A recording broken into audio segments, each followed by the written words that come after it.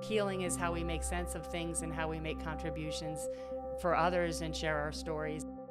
As I did my work in recovery and continue to do my work in recovery, the more that I disclose my journey and life experiences and show more vulnerability, the more freedom that comes with that from me.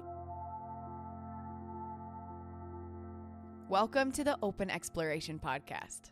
I'm on a mission to connect with rule breakers, dream makers, and all-around inspiring people to explore the possibilities for living a vibrant and honest life on my own terms.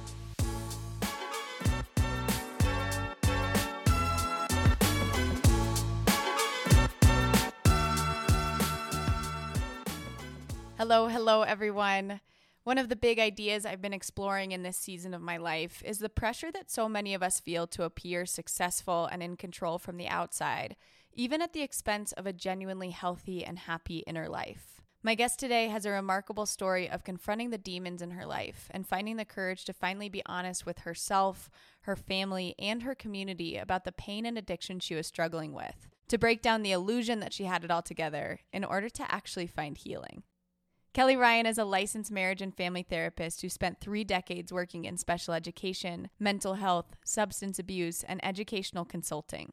She is also the co-author, along with her sister Karen, of the book Warrior Sisters. Kelly and Karen explore how the abuse they experienced as children and the patterns of abuse, addiction, suicide, and deep secretiveness in their family led them both to addiction. Kelly to a hidden and high-functioning dependence on alcohol, and Karen to a chaotic and destructive relationship with crack cocaine and other substances until well into her 50s. The book weaves together both of their stories and offers each of their perspectives and recollections along the way. Kelly and Karen are remarkably vulnerable and honest about their mistakes and traumas, but they also tell this story through the lens of hope and offer the message that anyone, no matter the age, no matter the circumstances, can find healing in their own time. In our conversation, Kelly and I talk about how she and her sister were finally able to heal after generations of trauma. We explore ways that societal pressures and the demands of the corporate world make healthy, balanced living difficult, and Kelly offers insight on how important boundaries and community are to our healing. Before we jump in, a huge thank you to Manual Wear for supporting the Open Exploration Podcast. Manual Wear is a local small business that crafts handmade products from recycled skateboards, including jewelry, tools, and accessories. Visit www.manualwear.co to check out beautiful, one-of-a-kind products like earrings, bolo ties, and wine stoppers. Use code EXPLORE25 at checkout for 25% off site-wide. Again, that's Manual Wear, MANUALWARE.co with code EXPLORE25. And now, my conversation with the wonderful Kelly Ryan.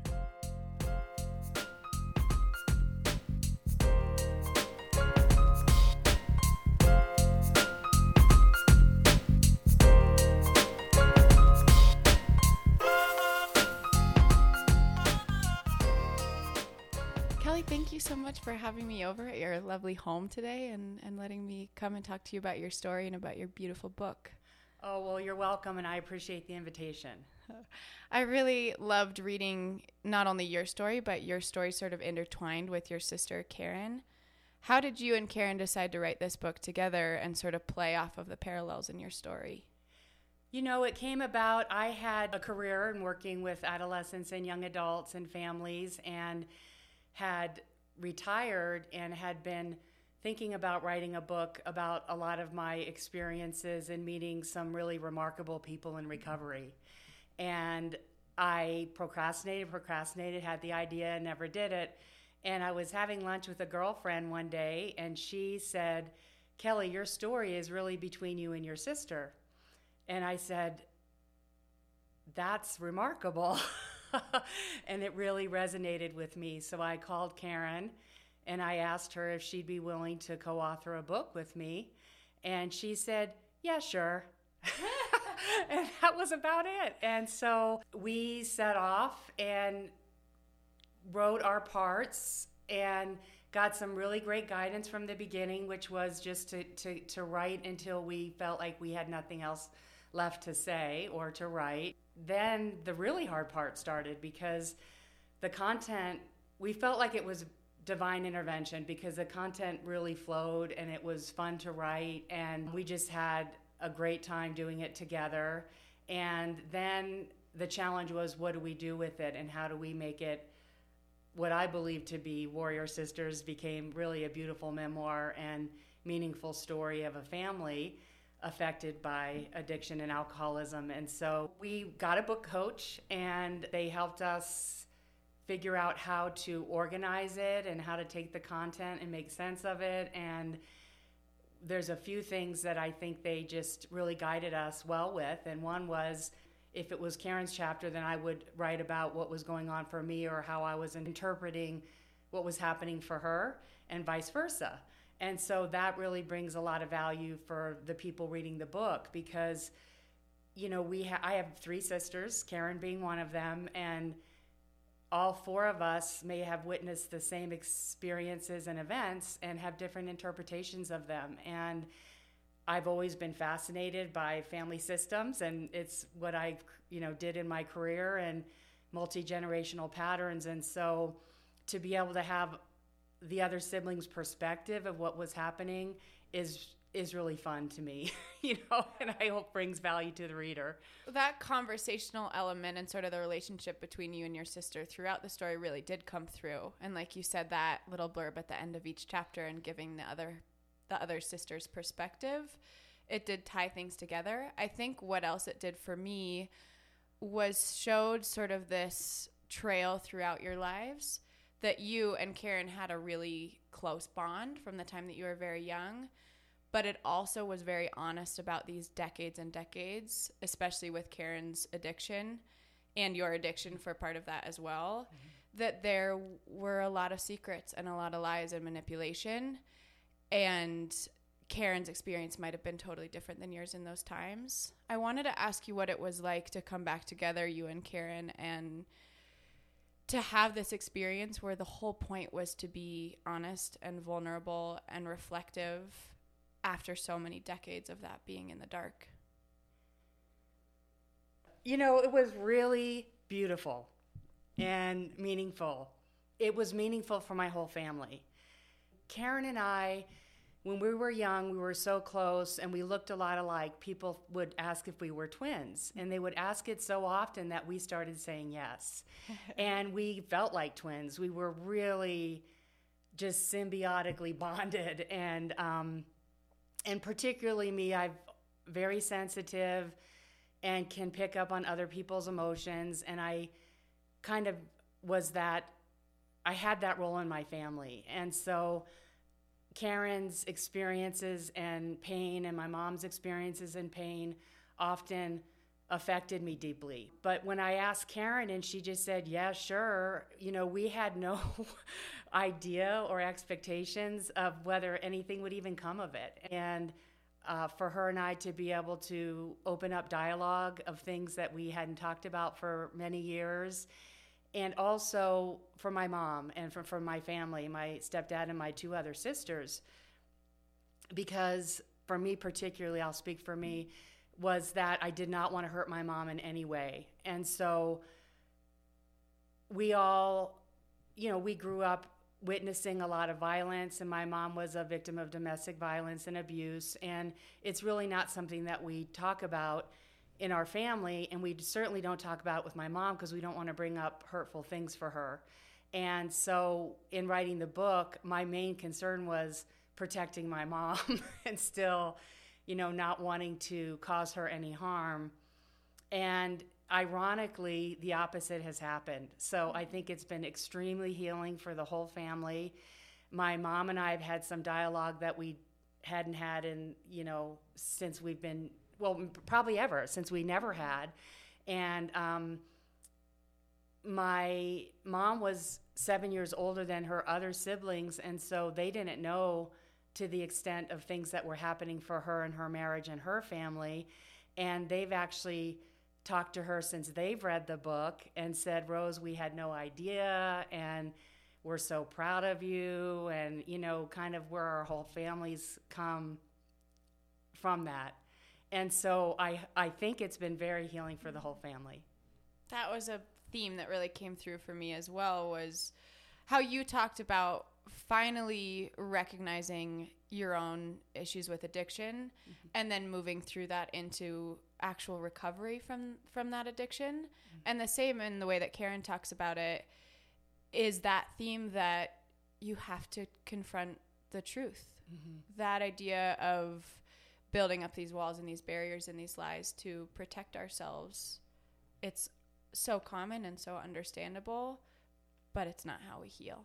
Yes. And what's so ironic is, for me, I was high functioning and very successful in my career and making good money, and I never really had any significant consequences for drinking in terms of, legal consequences or losing a job or a marriage or things like that. And so looking good on the outside but struggling on the inside is what my pattern was. And things that held me back in early sobriety or coming to terms with that, or even being public about being an alcoholic and being in recovery, was fear of people's perception of me.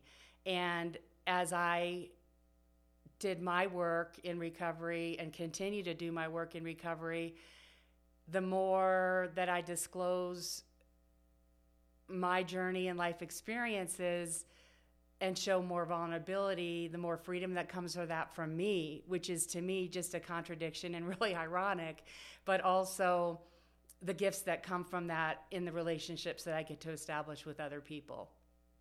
That was one of the main reasons that I really wanted to talk to you, was that kind of element of your story, that you were so honest about these points where your life looked really good and looked really successful and looked really solid, but it didn't actually feel that way. And I think so much of my purpose in this podcast and in the community and in this sort of exploration in my own life is to try and build a life that is genuinely, authentically meaningful and feels aligned. And so I'd love to hear from you. Obviously, being really honest and being really vulnerable were huge parts in breaking through to a life that actually felt good on the inside, didn't just look shiny and bright on the outside. What does that look like for you now? How do you continue to build that life and support that life where you are genuinely healthy and genuinely happy, or genuinely however you are, right? I guess, how do you support that life where you feel just as authentic in your inner life as you do in your outer life? Well, I think it's a continuous struggle and journey, for me anyway. I work a 12-step program. I'm 16 years sober, and I still work a 12-step program and will continue to do so. I have such beautiful relationships that have come from that program that I feel like I'll never be alone, even if I walk into a total room of strangers. And so that brings me comfort, and I also know where to go when I am struggling, and I have the tools to know how to work through things. For me, mentorship is really important. Finding someone that I look up to, that I want to be like, that has the spark that I want, that, I'm always seeking those people out in my life, and they come to me in different ways. I talk about that in the book. My old boss was one of them. A beautiful friendship came from that. And I also get it from, my spiritual path, because I think that that's what was lacking for me in looking good on the outside and struggling on the inside. My values and what I wanted in my life weren't consistent with what I was doing in my life. And so it was causing a lot of conflict. And when I really get to the core of what was that about, it was, a spiritual deficit. And a lot of that was rooted in childhood trauma. And it took years and probably will continue. I'm 58 years old, and I think every now I think, I'll feel a sense of shame, and I'll think, well, darn it, I thought I was through that, and that happened when I was 8 or 10 or 12 or 35 or, but I'm not sure if we're ever completely free of those things. And it's hard work. It's really hard work. I mean, for me to stay sober, for me to want to continue to grow, for me to look for mentorship. But so much freedom has come from sobriety, and I don't look to want to numb myself any longer, whether it's through alcohol or any other substances. I don't look to, it's not my go-to anymore, nor do I desire to do that. I just want to deal with life on life's terms, and making a contribution to others is really important to me. That's why we wrote the book. I seriously had Karen dead and buried. Especially because of my professional experiences, the fact that I knew a lot about crack cocaine and opiate addiction and what she was doing at 53, and all the interventions and things that we had tried prior. I did not think there was any way in the world she could come back from her addiction. And I cannot tell you how painful that was for my family and for me to watch someone just slowly killing themselves. And I wanted relief for my family and for me, in particular my mother. And I really thought that maybe death would be the better path for her. And that's not easy to say, and I put it in writing because it's not easy to write. A lot of people are in that kind of pain, and they don't know how to talk about it or where to go to talk about it or what to do for a family member. And so that's partially why we wrote Warrior Sisters, is to provide hope. And I guess, the way out for us was a spiritual awakening and, a 12-step program and accepting others people's support. And now, our job is making a contribution and giving back to those that are still suffering. So you and Karen throughout the book do a really beautiful job of laying out the history of trauma in your family. I think a lot of times when somebody sees addiction and doesn't understand, the first question is like, well, why would somebody choose this path, or why would somebody go down this path? Karen talks about people asking her that, basically saying, you seem like such a nice lady. Why did you get to this? And I think that that's so important to dig into a little bit, that this started generations and generations ago in your family. Mm-hmm. And it's just now that you and Karen are doing this work and having these tools. I vividly remember saying to myself that I would never, ever be like my father, who was a daily drinker and an alcoholic and died of cirrhosis of the liver. And I would never be like my older sister, ever. And I never drank in high school, never experimented with any kind of, marijuana or drugs, because I didn't want to cause my mom any additional pain, and saw what it did for my sister and my father. And I thought, I'll never be like that. And then all of a sudden I'm in my early 40s, and I look in the mirror and I go, how did I get here?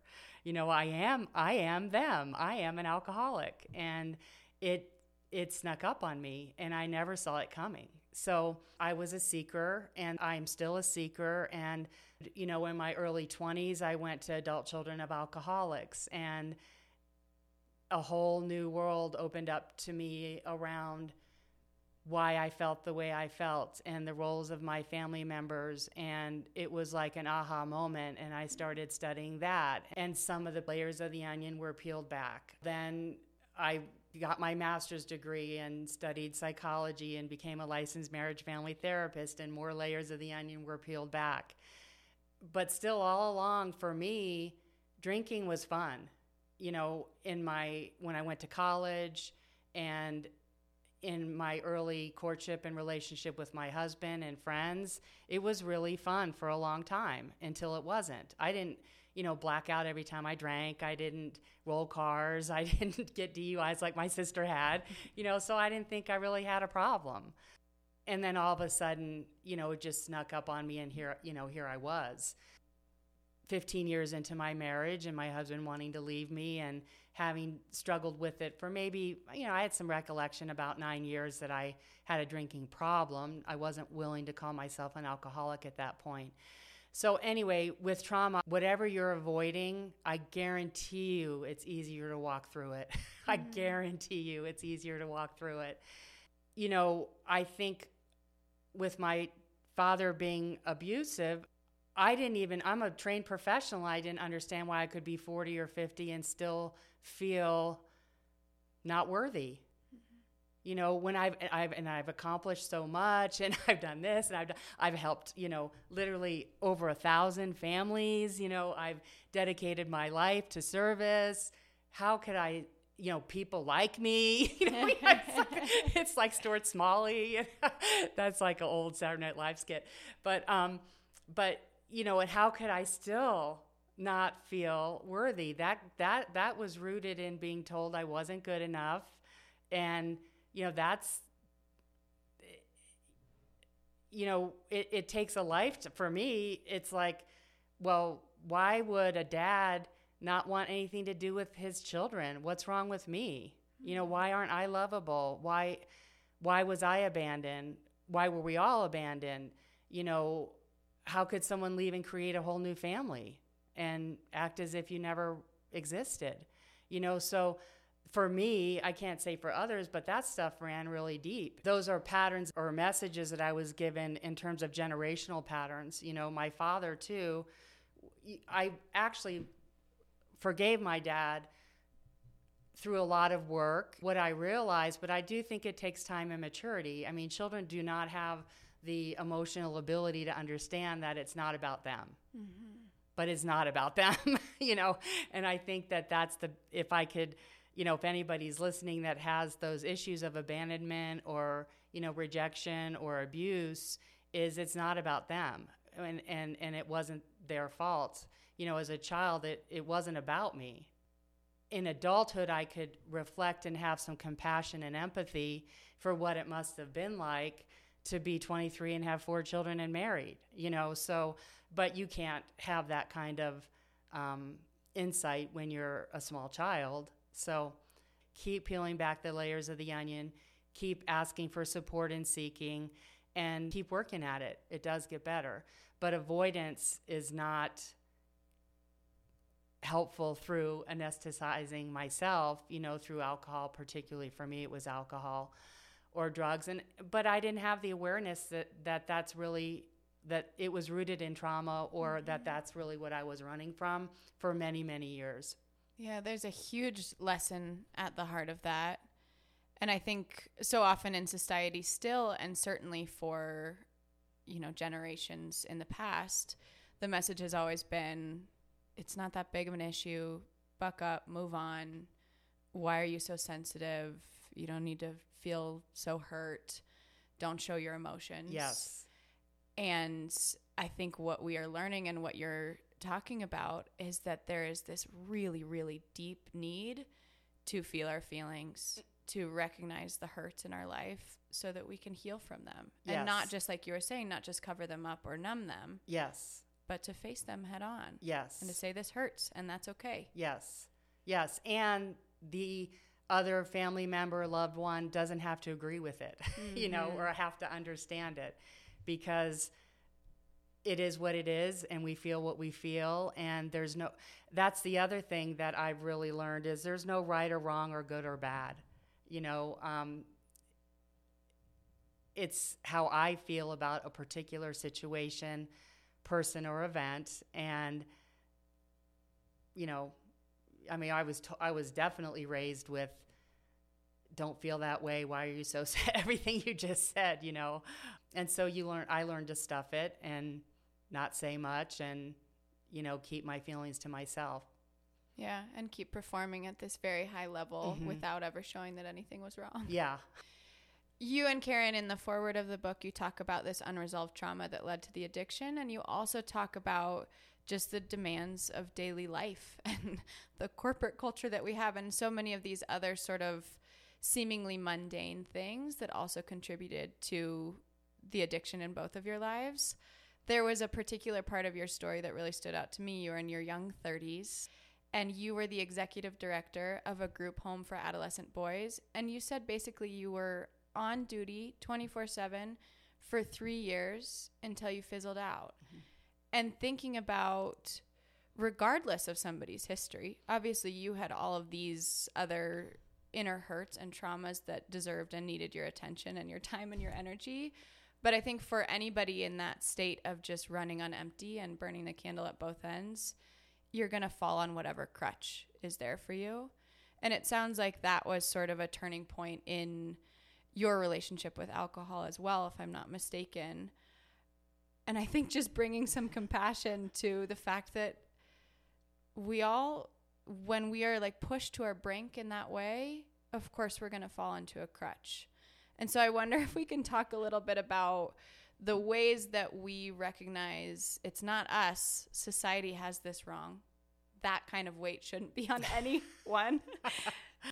And I wonder, I guess, what shifts you would like to see in terms of corporate culture or those sort of stressors and demands of daily living to make this a more hospitable world for us to be human. Yeah, and I don't give myself a hall pass around that because I think there certainly were lots of other choices for me as well. I mean, balance comes to mind, right away, regardless of whether I was 30 or 50. It's balance and self-care, and how do I take care of myself? And, I didn't have healthy tools to do that. And so, I'm not really sure how to answer that for other people, because our society with, 24/7 connection to technology and texting and expecting immediate responses. And I mean, I had a lot of responsibilities, but I had a pager, It's like now, if you get text, people expect an immediate response. And if you don't get one, they think something is wrong. And I think that's wrong in and of itself around our society. You have a right to, I just told my mom and my stepdad, I put my phone on mute at 10 o'clock at night. And they said, well, what if something happens? What if something happens to Mom at 2 a.m.? I said, well, what am I going to do at 2 a.m.? You're in Texas, I'm in Colorado. What am I going to do at 2 a.m.? I'll find out when I wake up at 6 or 7 a.m. I hope that doesn't sound cold, but there's not going to be a darn thing I can do in the middle of the night for a relative that lives in another state, and I'm going to give myself permission to put it on mute or put it in a different room. Absolutely. As I was telling that story about you in your 30s and that job, it struck me that I wish that was such a wild story and it was an exception, but I think you're right that has become more and more the norm. Yeah. The idea of being accessible at all times, being connected to especially our work lives, but our social lives, our other responsibilities at all times as well. And that is such an important point, that we absolutely have the right to protect our peace. Yes, yes. And when you're a compassionate person, or you're in a helping profession, or, it's very hard to do that. When I had my placement services for, at-risk youth, when I first started my business, I would take weekend calls, evening calls, and these are crisis-driven situations where children are needing to be out of home placement. So they were, suicidal or overdosing or, really life-threatening circumstances. And I felt that I had a unique set of skills to walk parents through the placement process and help them get services for their children. And I was really effective at it. At the same time, when people would say, what do you do to take care of yourself? Or talk about self-care, I have to admit that I didn't really know what that was. And if you're a teacher or you're a therapist or you're in a helping profession or you're a caretaker, it probably comes fairly natural or it did for me, I always, even as a kid, I always wanted to help other people, always. And so that has been a value. It's been probably part of my personality and temperament, and it's been part of my professional training. And so the question then became, what is self-care for me, and how do I identify that?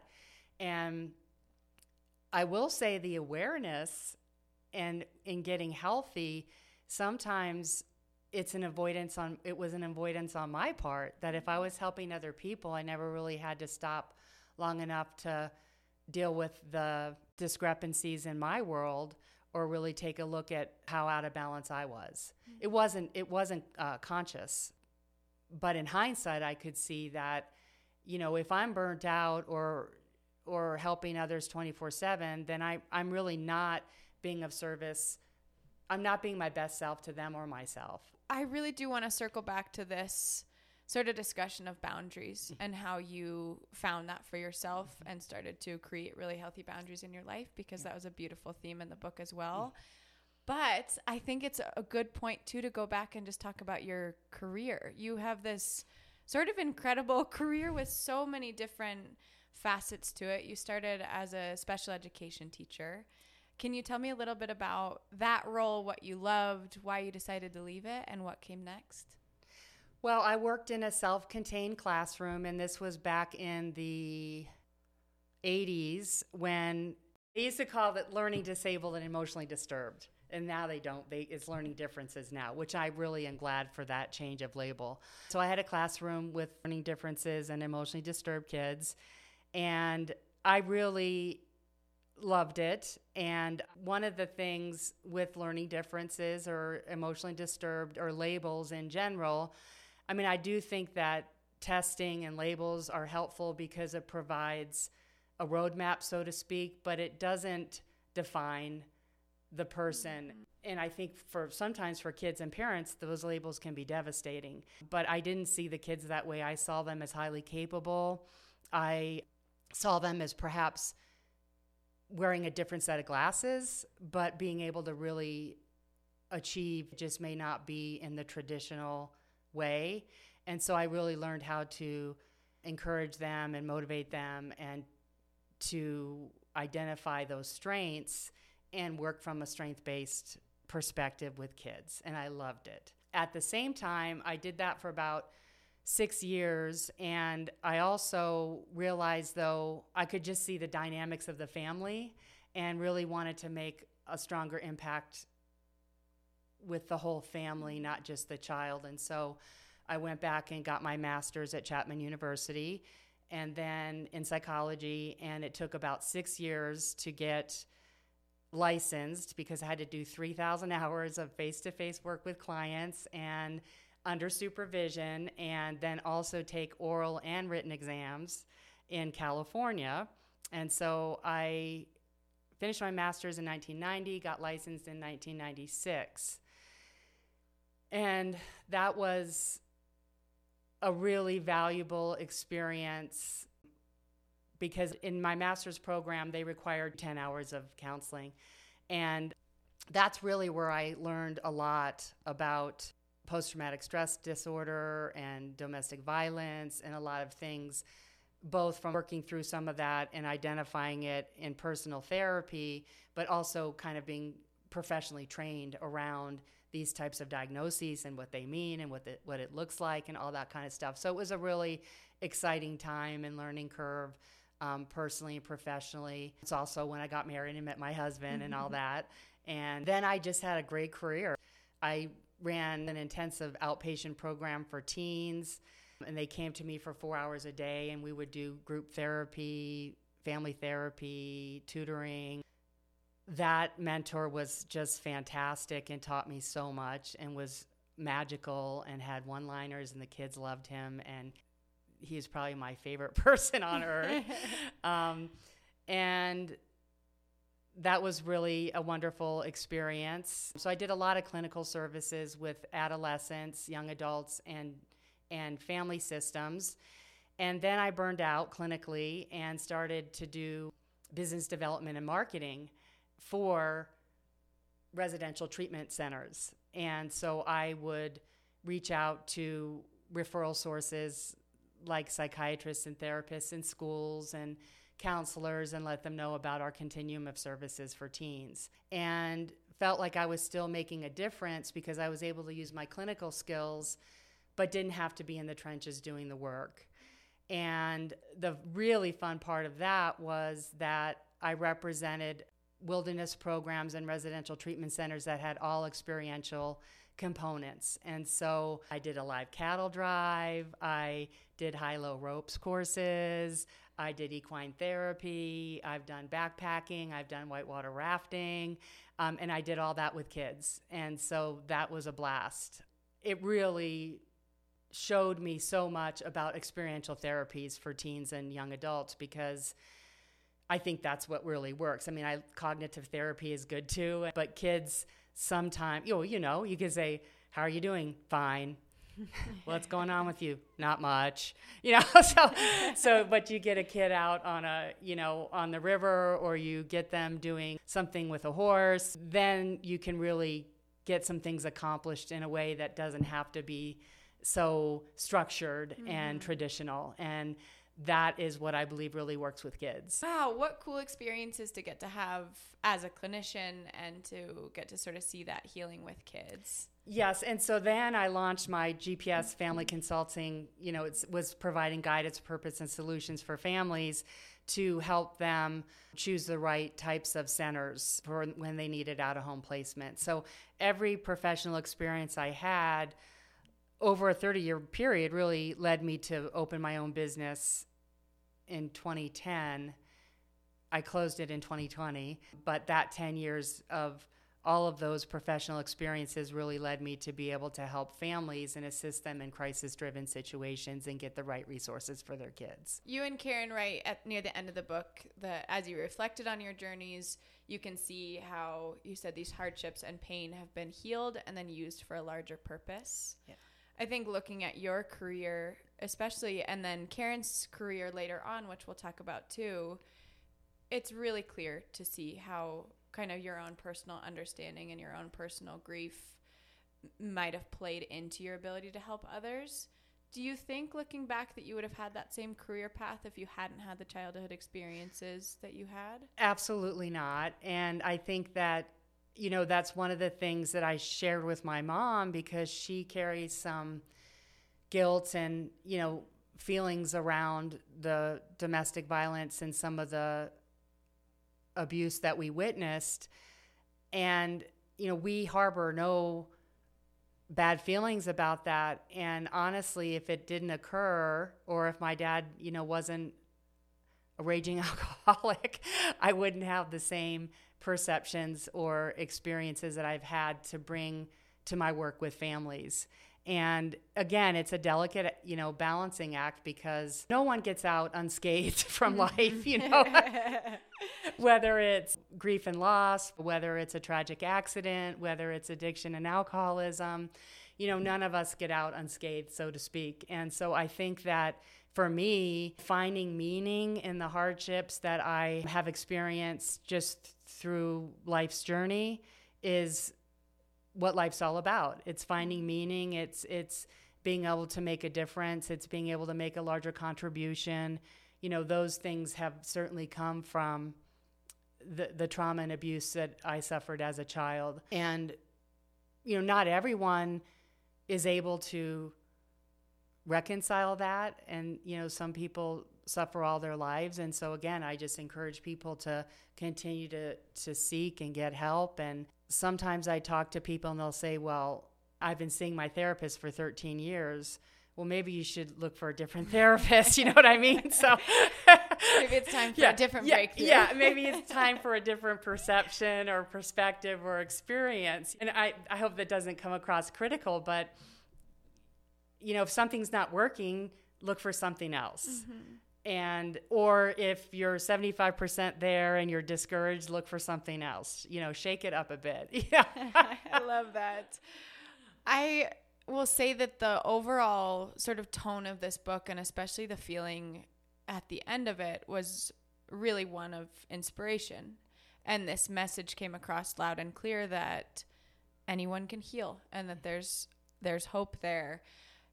I will also say that there are parts in this book that were absolutely heartbreaking. And thinking about your story and so much that was taken from you in your childhood, and sort of this experience of not getting to be the child in a lot of ways.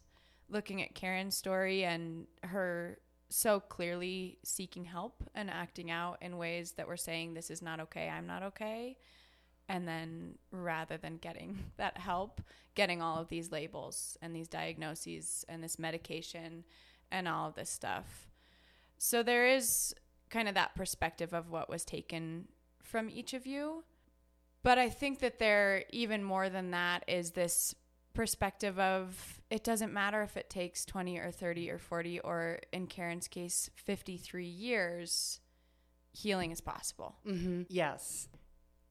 Humor has been so very helpful in our family. And, what might be really painful for someone else, we can kind of laugh about it. And it's really not funny. And it is very sad. but humor has been very helpful to us in our family. But it is true. And the piece that was true, what was taken, I can see that now in hindsight. Certainly, I choose to focus on the positive things at this point. And it was some of it was very hard to write. The Nut House, for example, Karen's chapter, The Nut House. And she said she affectionately called it the Nut House. Well, we'll say normal in quotes, family or parent reading that about a 15-year-old, being in restraints in a psychiatric hospital facility and being doped up, and it is horrid. It's just horrid. But Karen now, I think she's been so healed that we actually joke about it. It's really not funny, but we joke about it. And I have to say though now, because I was always so serious, and I still am very serious, but I like to tap into that childlike, person now, and I give myself permission to do that. And it's not really something that I even recognized because I didn't know how to identify with it, But if you see a bird or a squirrel or a butterfly or a deer, or you'll see me completely, act like a 2-year-old, and I love it. We all should. Yeah. That's so great. So some of that I'm reliving now or allowing myself to experience now, And Karen, she goes into women's jail and she does groups. She brings people to get baptized. She goes to where she went to rehab and runs groups. So she really has made a contribution in her sobriety that is really meaningful for people. Healing is how we make sense of things and how we make contributions for others and share our stories in meaningful ways, hopefully. Wow. This is a beautiful time to kind of circle back to that piece of setting boundaries as part of your own healing. You talked about that role that you had even as a kid of sort of being the parent, being the one that was in control, being the one that knew the answers, and then especially as you became a clinician and had this professional background. Karen, up through her 50s, was really, really struggling in deep, deep addiction to lots of different substances. And you, for a long time, played that role of being, the person to call, the one who was really trying to help in any way that you could. What was that process like for you to finally set boundaries and recognize that you could not heal your sister unless she was able to open herself up to that and be willing to heal as well? Right. And it took a lot of hard knocks along the way because we tried, our family tried, and particularly me, because I had a lot of contacts with National Recovery Centers, that Karen would call me and ask me to get her help, and I would get a bed set up, and I would talk to the CEO, and I would get financial discounts, and then she would ghost me and not call back. But I was willing to do anything, as well as any family member, to do anything to get her help and support. And again, peeling back the layers of the onion, it was a process of me through a lot of pain, really emotional pain, of how to begin to set a boundary that's going to work for me. And that it's just really interesting because I can't talk about the boundaries I set without, talking about my relationship with my mother, because we were so close and so enmeshed in many ways that when I had probably 5 years sober, and Karen was driving us insane, and she would call in psychotic states, make no sense, ramble about, the FBI tapping her phone or going to the emergency ward and pulling out her hair and, just crazy stuff.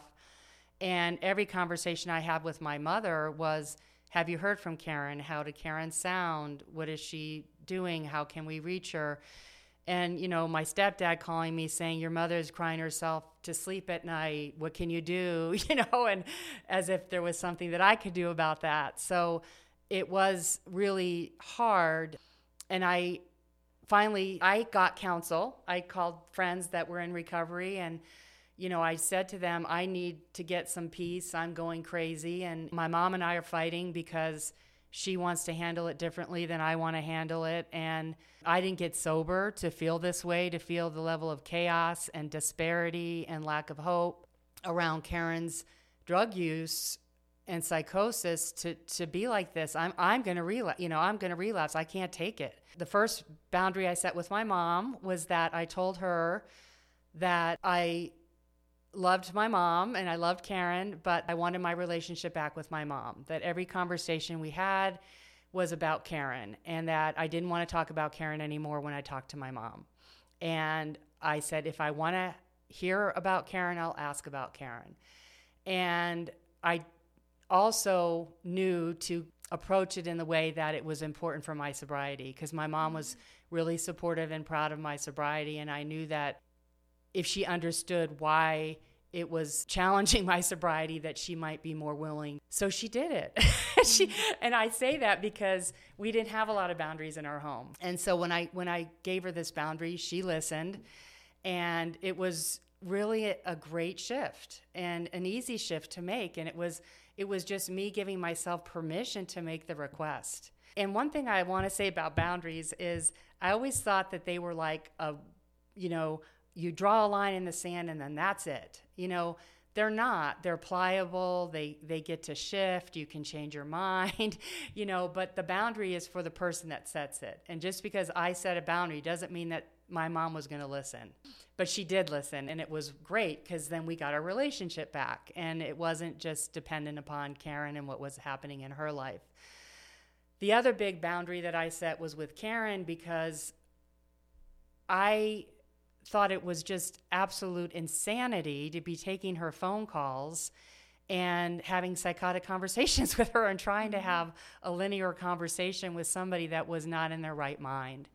And it was also clear to me that we had tried many things, formal intervention, treatment interventions to get her help, and she didn't want it. And so when she called me, again, I had gotten counsel, and I had told my mom I was going to do this. My mom was not happy with me. She felt like I was abandoning my sister. Those were the messages I was getting. My mom didn't come right out and say that, but I know my mom really well. And it was like, well, you're going to abandon your sister. You're giving up on her. So there was some dynamics within the family to things that I also had to work through that were additional pressures in being willing to set this boundary. So when Karen called me, I said, Karen, it's always great to hear from you. I love you. Do you want help for your drug problem? And you can imagine how that went over with Karen. The first time she yelled and screamed and said she didn't have a effing drug problem, and that was it. Called the second time, Karen, it's great to hear from you. I love you. Do you want help from your drug problem? Not much better. Hang up. Third time was a charm, and she stopped calling me. And really, I didn't know what the consequence of that was going to be, of me setting the boundary of what I knew was that taking psychotic phone calls from her was not helpful. Yeah. It was not helpful to her, and it was not helpful to me. And she probably quickly forgot about them, and I went on for days wondering if she was safe and if she was going to be alive the next day. And so I had to do something to protect myself. And, that was a great guidance that I got. And it worked for me, because by telling my mom I didn't want to talk about her, and by, letting Karen know that I didn't want to talk to her unless she wanted help, but I loved her regardless, it brought me some peace in my life. And that's really what I was looking for and what I needed, because I didn't get sober to live like that. And so many lessons came out of those boundaries, and also with my mom, because what I realized was, I'm not a mom. My mom's a mom. My mom has 4 children, and that she had the right to deal with Karen any way she wanted to.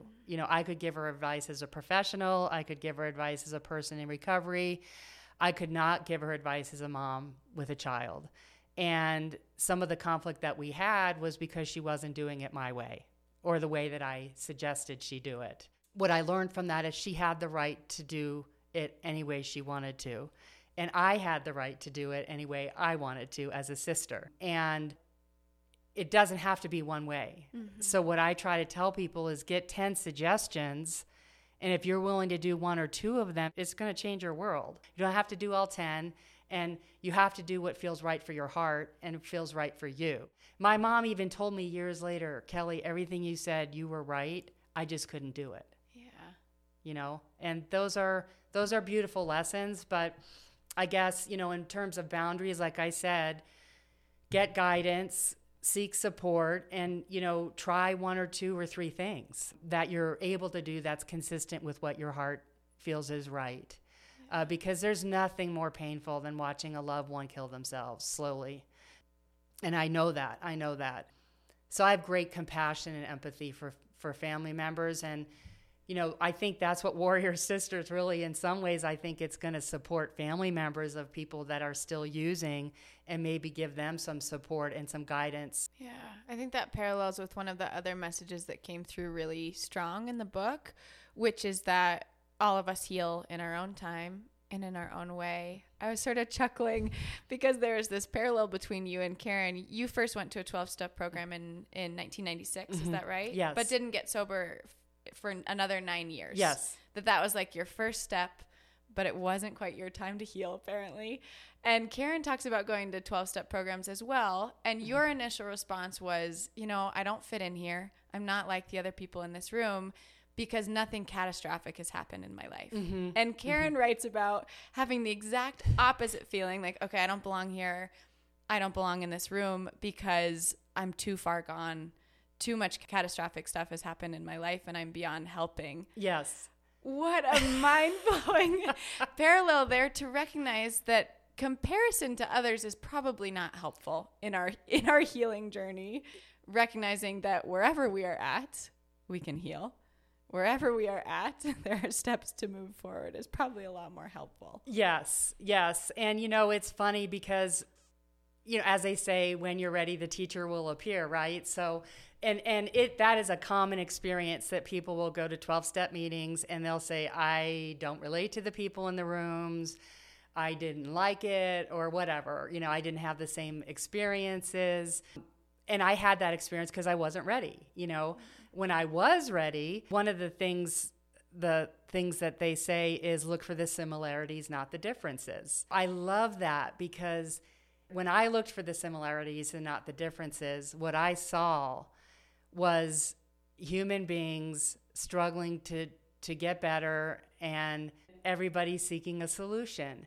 And also a strong desire to help others. It's really a beautiful thing to have someone reach out their hand to you. It makes me cry every time.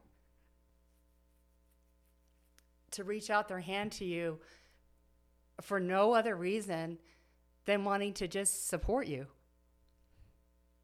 And I was suspect of that. Now I'm that person. I hope I'm that person for others. But I was suspect of that. Like, what do they want from me? What do they want? Why are they being so nice? Surely there's an agenda here. Really, there's not.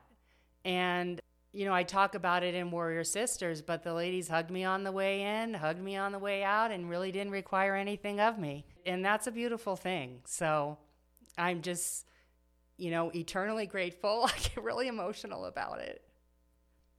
And I'll say another thing about boundaries with that is it's amazing to me that a room full of perfect strangers had to help both Karen and I. It was not family members who could do it.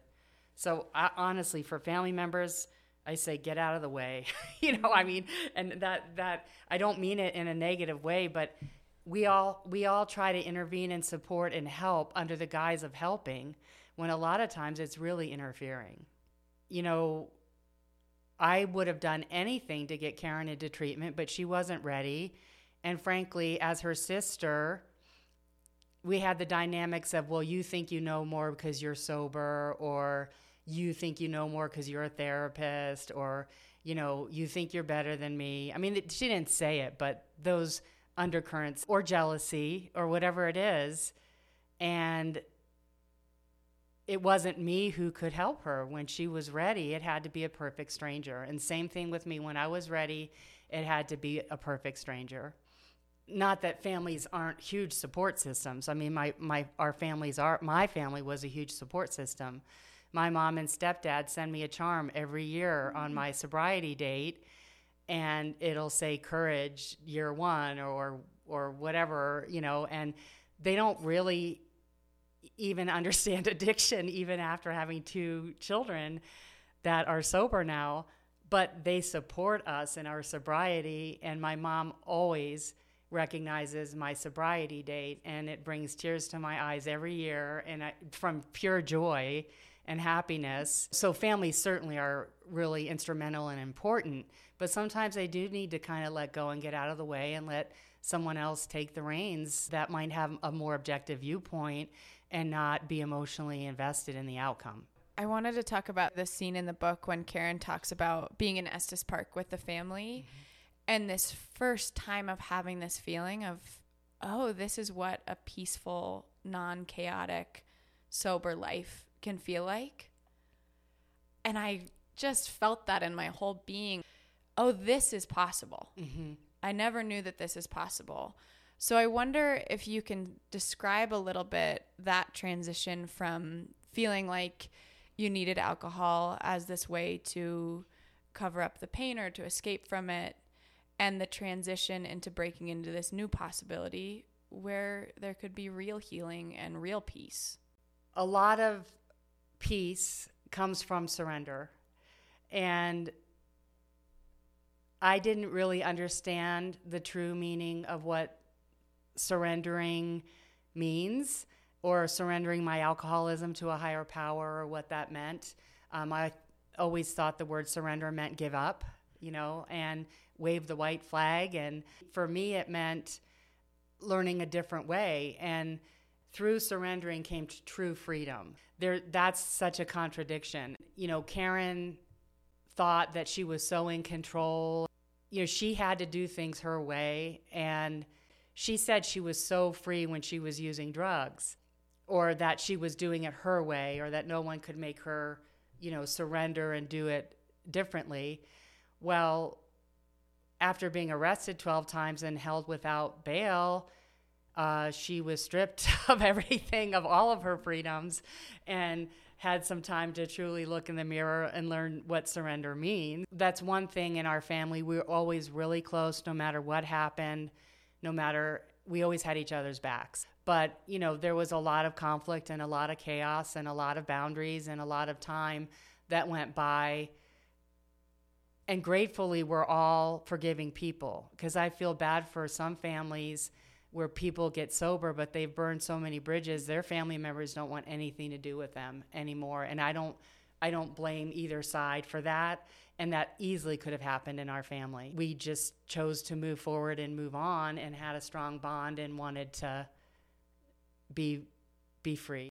I think that you circled around some important points that we don't necessarily get to be in control of our own healing, and trying to hold on to control and trying to say, I have this all under my own control. I know exactly what I'm doing. Don't worry about me. That sort of prideful and in control persona. Yes. Has to break down and crumble. Yes. In order to really heal, that there's a real humbleness to it. Yes. And control is a great word, because and expectations, those are the two things that I still work on, control and expectations.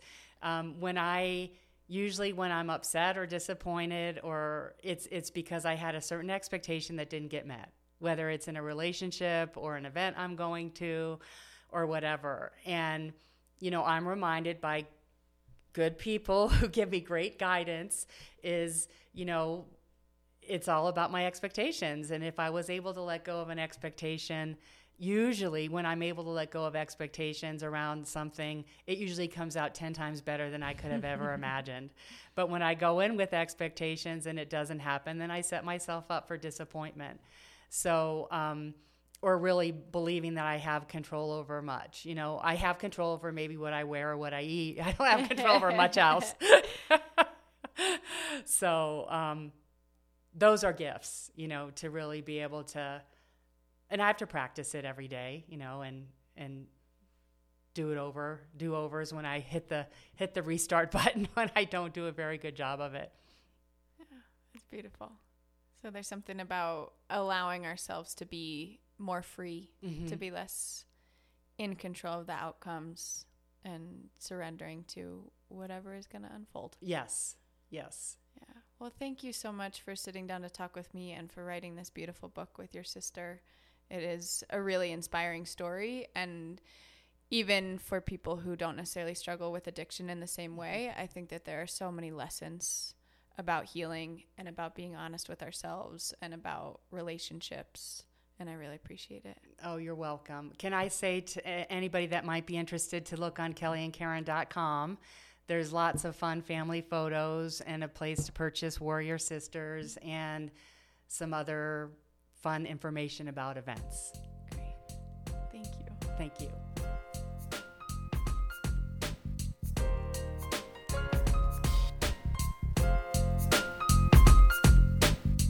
Thank you for listening to this episode of the Open Exploration Podcast. If you'd like to support our work even further, it really does make a difference to review us on Apple Podcasts and Spotify. Or you can donate at our website, openexploration.org. The Open Exploration Podcast is produced by me, Lily Worthen. The voices that you'll hear at the very end are my nieces and nephew. Thank you to Poddington Bear, John Sib, and the other unlisted artists for freely sharing your music that brings this podcast to life. Thank you. Love to you all, and until next time, happy exploring.